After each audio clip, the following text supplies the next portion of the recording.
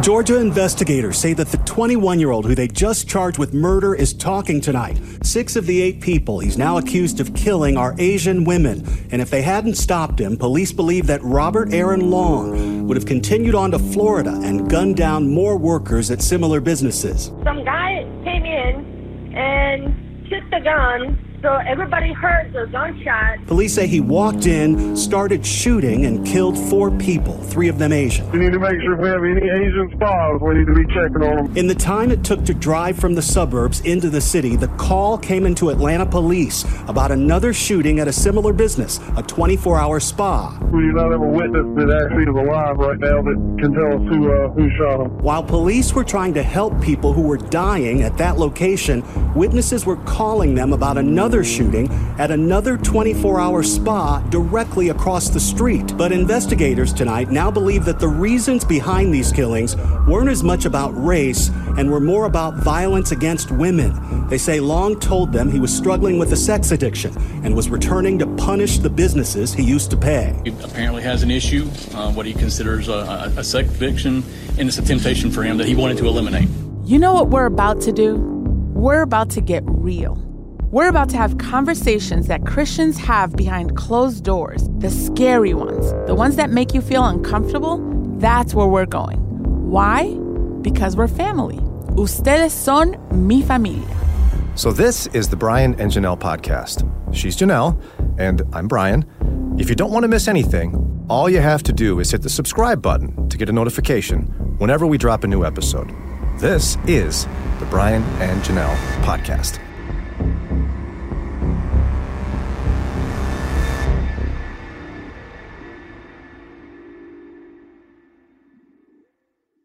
We were going to talk to our friend Julie Slattery about something, but we're going to actually shift gears.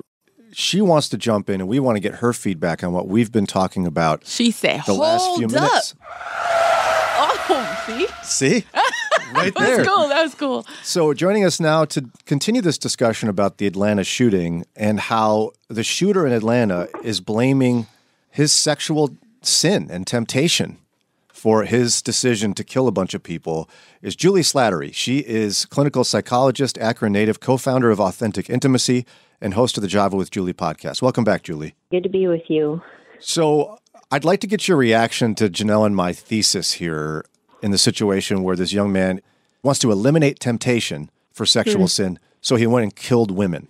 And we see that as perhaps more indicative of a larger problem where we have a tendency as believers to blame the object of our sin rather than ourselves for our sin. Help us with this. Are we okay on that? Hey, it sounds like you're okay with it, Brian. I think some of it is, we just go back to Genesis, and what was the first thing that Adam and Eve did was Adam blamed Eve, and then Eve blamed the serpent. And there's an element of how we all do that, where we don't want to look at ourselves, we don't want to face what we've done, and we want to look at who caused us to sin, and all of our anger and rage goes towards that object. And I think there's lots of ways that plays out. Yeah, I think we see it in people. I hear Christians that are more angry about porn on the internet than about Christians looking at it. Right. Like, it's not the porn's fault that someone looked at it. Well, I think there's a place to be angry at sources of evil in our world and to say, hey, that's wrong, that's bad. There's a righteous anger towards that. But then you have to ask the question, why am I tempted to look at it? What need is it inviting us to get met through it? And that's where the hard work begins.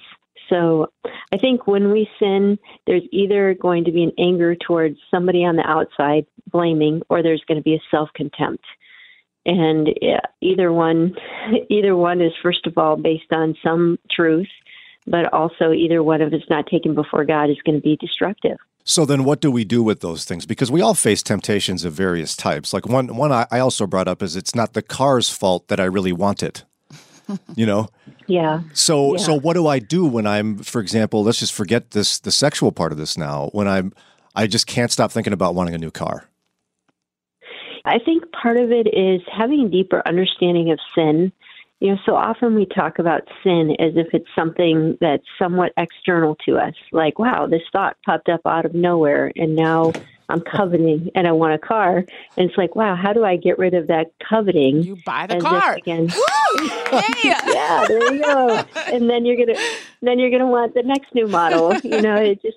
But the thing is, the reason you'll want another new one in 2 years is because the problem isn't the coveting. The problem is that we have disoriented hearts. And sin is not so much what we do, it's our nature within us that desires things apart from God.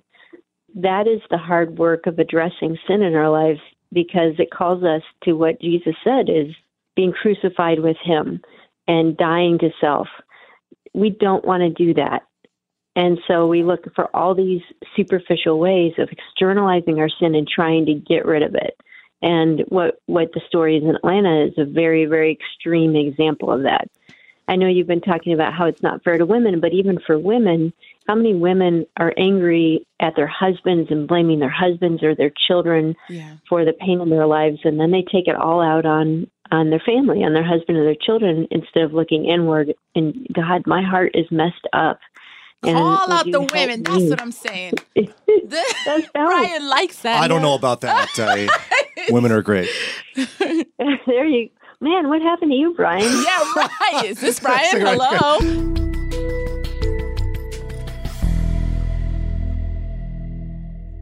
We're talking to Dr. Julie Slattery from Authentic Intimacy and the Java with Julie podcast. Julie, one of the things Len and I were talking about was, what do we do with the teaching that the church has been giving women in particular when it comes to sexual temptation, and mainly telling women y'all need to dress appropriately, stop tempting men, and you don't want to be a stumbling block. Yes. Are you okay with that? Wow. I think some of this conversation goes back a couple decades when, if we talk about sort of the purity culture that has been in the news a lot lately, but the problem with some of those messages is that it essentially is saying all the responsibility is on women. And women, it's your job to make sure, first of all, that you don't cause men to stumble, and that second of all, that you protect the sexual purity, not just of yourself, but of the men around you. And it really has essentially given this message that almost like men are incapable of self-control, that they don't have responsibility for where their own eyes are going and what they're looking at and focusing on. And also that they don't take responsibility even to exercise the muscle of spiritual leadership within a relationship, even of saying, hey, I'm going to step up. I'm going to be the one to set the boundaries. I'm going to be the one that protects your purity. And actually, that's reflected more in Scripture, that men are actually called to carry more of that responsibility than even women are. So I think there needs to be a recorrection of this. Now, it doesn't mean that it takes all responsibility off of women, but I think right now we have it kind of backwards. And so what does it do? What is it creating in the church when it comes to relationship between men and women? Well, I think, first of all, it's creating an environment where everything is assumed to be sexualized. And right. So all touch is sexualized. Any male-female relationship, even if it's very clearly just a brother-sister relationship or, just a caring relationship, every relationship is viewed through the danger lens of something could go wrong here. And so it's making people paranoid. And I've talked to single women all the time who are like, I don't even know how to have a normal conversation with a man because it always has this tension of, does he like me or do I like him, or where do we set the boundaries? I think in work relationships, it's like, can men and women even work together without there being this awkward tension of where are our boundaries and, how do we protect each other? And so it's a hypervigilance that has gutted the whole idea of healthy male-female relationships, again, because everything's viewed through this sexual lens.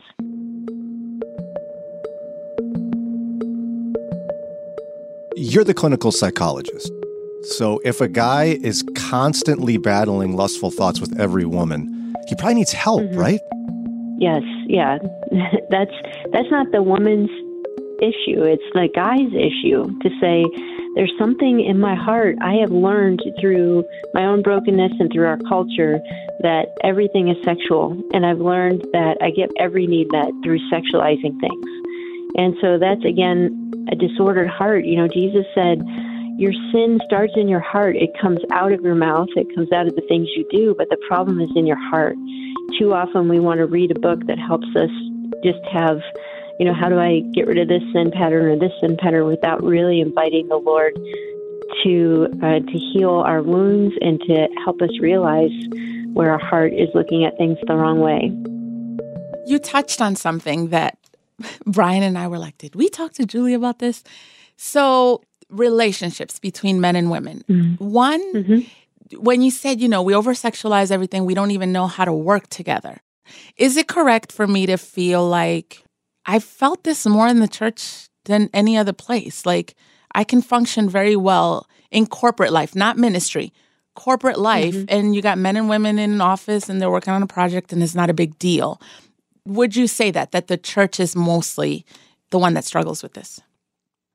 Well, I think we're seeing it in the secular culture as well with the Me Too movement, with sexual harassment and I think even in the corporate setting, I've had men ask me, is it okay to even tell somebody that their hair looks nice or, I like that dress? Because now everything is potentially being perceived as being out of context or are you flirting with me?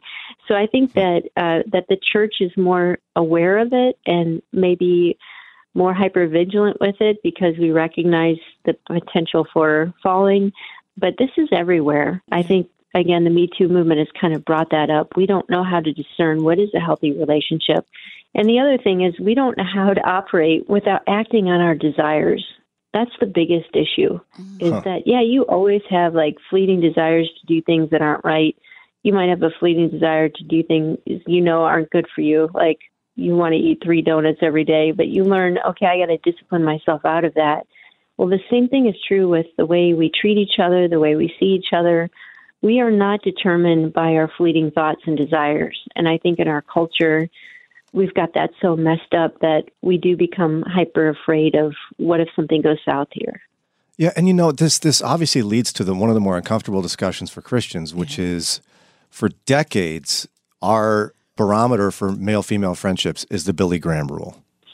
And I've heard more women in the last few years, Christian women, writing about that rule hurts me because it excludes me from ministry life and life in general. How do we interpret that, and what's your take on it? Not to put you in the hot seat, but welcome. Thank you. I think it's interesting that Ravi Zacharias lived by the Billy Graham rule, and that was how his ministry operated. But the exception was massages, and so we see that as a very blatant example of a whole ministry can have a rule, but the heart has a way of getting around rules. And so the issue is the heart. The issue is, do we have people in our lives that are asking us the difficult questions? Are we honest with the things we struggle with? Are we authentic in our walk with the Lord? That's the more important thing, and rules can't be a replacement for that. I do think we need to have discernment and discretion, and there are certainly situations that, for example, I wouldn't put myself in. I wouldn't go on a long trip alone with a man. It's not wise, by myself. I wouldn't do that, no matter who the man was. I don't need a rule for that. But that doesn't mean I wouldn't have lunch under a certain circumstance with a business colleague or ministry partner. My husband would know about that. You have to use You wisdom. would? What? You're not going to instantly start having sex at the restaurant? Wow, Brian! But that's the picture painted, right? Wow, Julia. Is that if you go to dinner with somebody and your husband knows about it, it's true, yeah. Okay, sorry. Yeah. Wow. Yeah, you took it right there, didn't you, Brian? But that's the underlying narrative. Yes. Yeah. Well, the underlying narrative is that, okay, you're putting yourself in a bad position because what if you did develop feelings for each other? And if you have lunch with somebody and you're like, man, I could be attracted to this person, then you listen to the Holy Spirit and you say, that's not a good idea. I need to have some boundaries with this person. Or I don't feel safe with this person. It's kind of just a weird, awkward relationship. Okay, well, with that person, I'm going to have boundaries and discernment and accountability. But again, instead of those kinds of things that cause us to grow and cause us to be in relationship with one another where we're honest, we want to put rules up. And the rules are only going to get you so far. And like women are saying, those rules actually can feel like they're reinforcing the wrong kinds of relationships, because it's reinforcing the idea that every male-female relationship can potentially become romantic. Yeah. We just had somebody text, and I think we take for granted that everyone knows what this is. They're like, what's the Billy Graham rule? Okay, so it's this idea that Billy Graham lived by, which was he'd never be alone with a woman who's not his wife or his daughter, essentially. Yeah. And so people have taken that, and they apply that to their own lives. They'll never be alone with a woman that's not their spouse. And so that's the Billy Graham rule. So does it hurt women? Do you agree with that thesis that many women have been writing about? Yeah, I think it potentially really does hurt women. I think the heart is to protect women and to protect yourself, and I get that. But I think particularly if you're in leadership, basically what you're saying is my inner circle has to be all men, because it's threatening to have a woman in that inner circle, to have one-on-one mentoring, or to have, like, if you have a woman reporting to you, how do you have a job review in an office? Does it mean that you have to have a man there with you?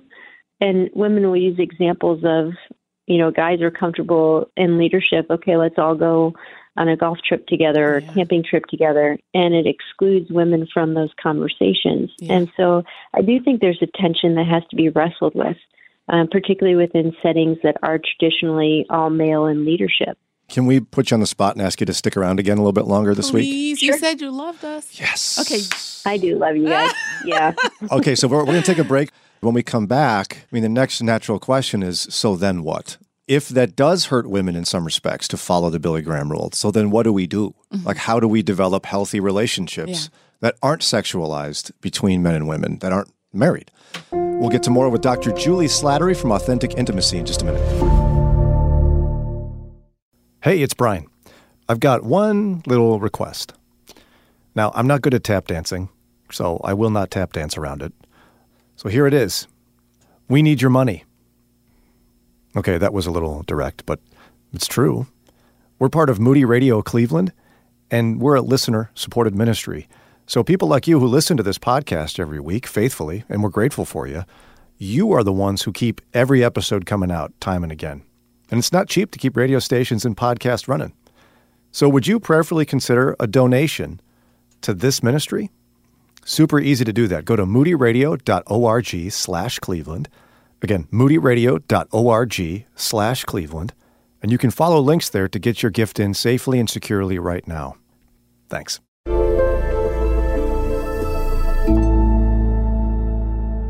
Hanging with our friend, Dr. Julie Slattery, clinical psychologist, talking through how do we deal with sexual temptation, where is the blame, how do you handle them, and especially when it comes to relationships in the church between men and women. We mentioned the Billy Graham rule. So it does hurt women, Julie, it's especially when it comes to ministry. But you brought something up that I just wanted to kind of dig in just a little bit. One-on-one mentoring relationships. In what ways can women benefit from having men pour into them, one-on-one relationships? Although I know there's, it makes you vulnerable. What is there to gain? Well, first of all, I don't know that we necessarily need one-on-one relationships. A mentoring relationship doesn't have to necessarily be a one-on-one relationship. Mm-hmm. And what I mean by that is we were really made to be in community. And within the church, we were made to be within the body of Christ, the family of God. And so I think any time outside of a marriage, when two people kind of go off from the herd and they form this really deep bond, it's probably not healthy. And I would say that's true even with female and female relationships or male and male relationships. And so even if you're meeting with somebody one-on-one and you're learning from them, it should be within the context of the whole community. And that's just a good, natural, relational principle. So Janelle, if you and I are friends, if in our friendship we never met each other's husbands, if I never introduced you to the rest of my life and we didn't share something that was more community-based, that relationship, even as a friendship, would probably end up being an unhealthy friendship. And so I think it's important to recognize that every single relationship is first a brother-sister relationship in the body of Christ, and it's meant to be experienced and enjoyed with the knowledge and the context that you're first and foremost in community, even if you might meet one-on-one every now and then. And so I think that's an important distinction. Yeah. Well, then that being the case, I mean, this obviously leads us to, if it's possible that the Billy Graham rule of never being alone with someone of the opposite gender other than your spouse can potentially hurt women in ministry, what's the Julie Slattery rule? Give us rules. We love rules. I don't have a rule. Hello, help I don't have us. a rule. I don't have a rule. You know, No. I don't think I answered your question too. I'm sorry, Janelle. Let me go back to that. Yeah. Sure. You know, I think some of it is we need mothers and fathers and brothers and sisters in our life. And I think this is particularly true for women that grew up without a father or without that influence in her life. A lot of healing and growth comes from God bringing spiritual fathers and big brothers into a woman's life.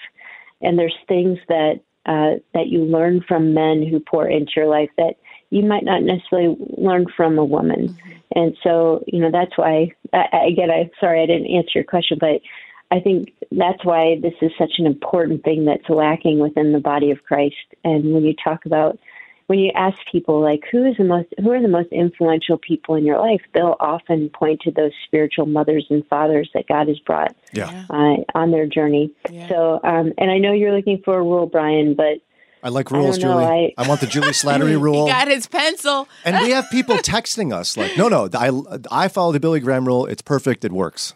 Yeah. I like rules. Well, I think principles are better than rules. And so, like, one of the principles I just mentioned is that all your relationships should be in the context of community. I think that's a great principle.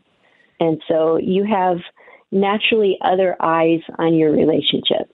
So again, there are a lot of female-female friendships that are really codependent and unhealthy, not because they're sexualized, but because they're not healthy relationships, because they're not being experienced in community. So I think that's a great principle. I think another principle is use discernment. If there's something within you that you don't have a peace about an interaction, or something feels a little off, or you feel really attracted to somebody that's not your spouse, use that discernment to say, okay, I have to have more boundaries with this individual. And again, that's a principle. It's not a rule. I think when we set rules, again, we can find ways around those rules. When we have principles, that really challenges our heart towards integrity.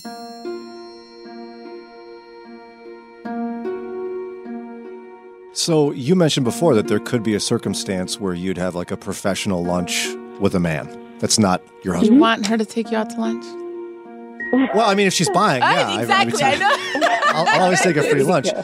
And I know somebody was like gasping, right? They're like, there's a circumstance that Julie Slattery would be alone with another man. You know, the phones would come up. Well, Julie, let me take this picture. Can you qualify that? Like someone saying, there's never a circumstance.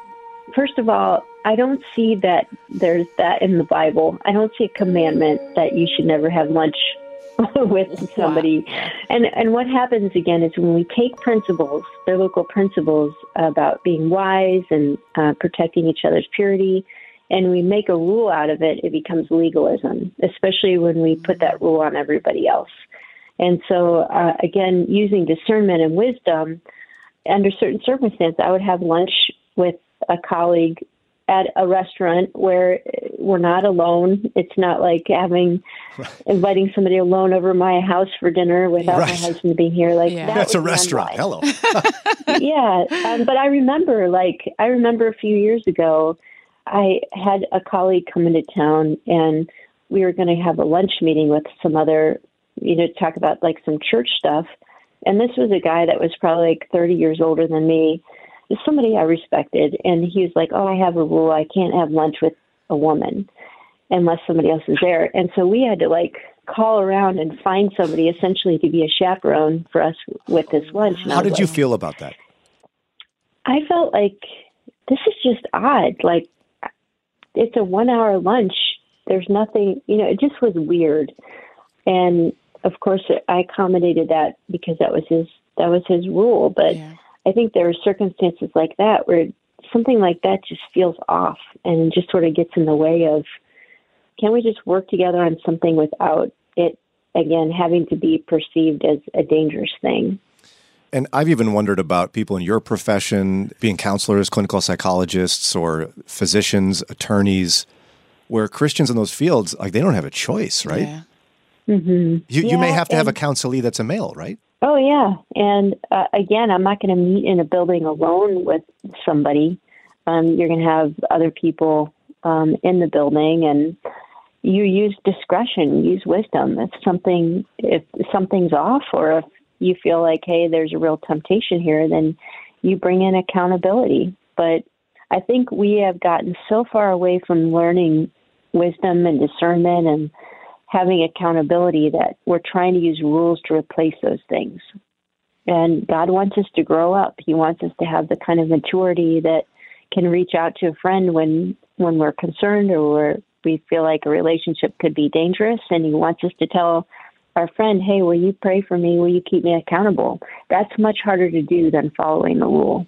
And it seems to me that was Jesus' primary rebuke to the Pharisees and Sadducees, right? Was that they were focused on laws and rules and missing the point. Yeah, they weren't growing. They weren't challenging each other's hearts. Great stuff. Julie Slattery, you are amazing. You've stayed late a couple weeks. Your husband's probably like, what's wrong with these people? They keep dominating my wife's time. What's wrong with you? He's probably thinking.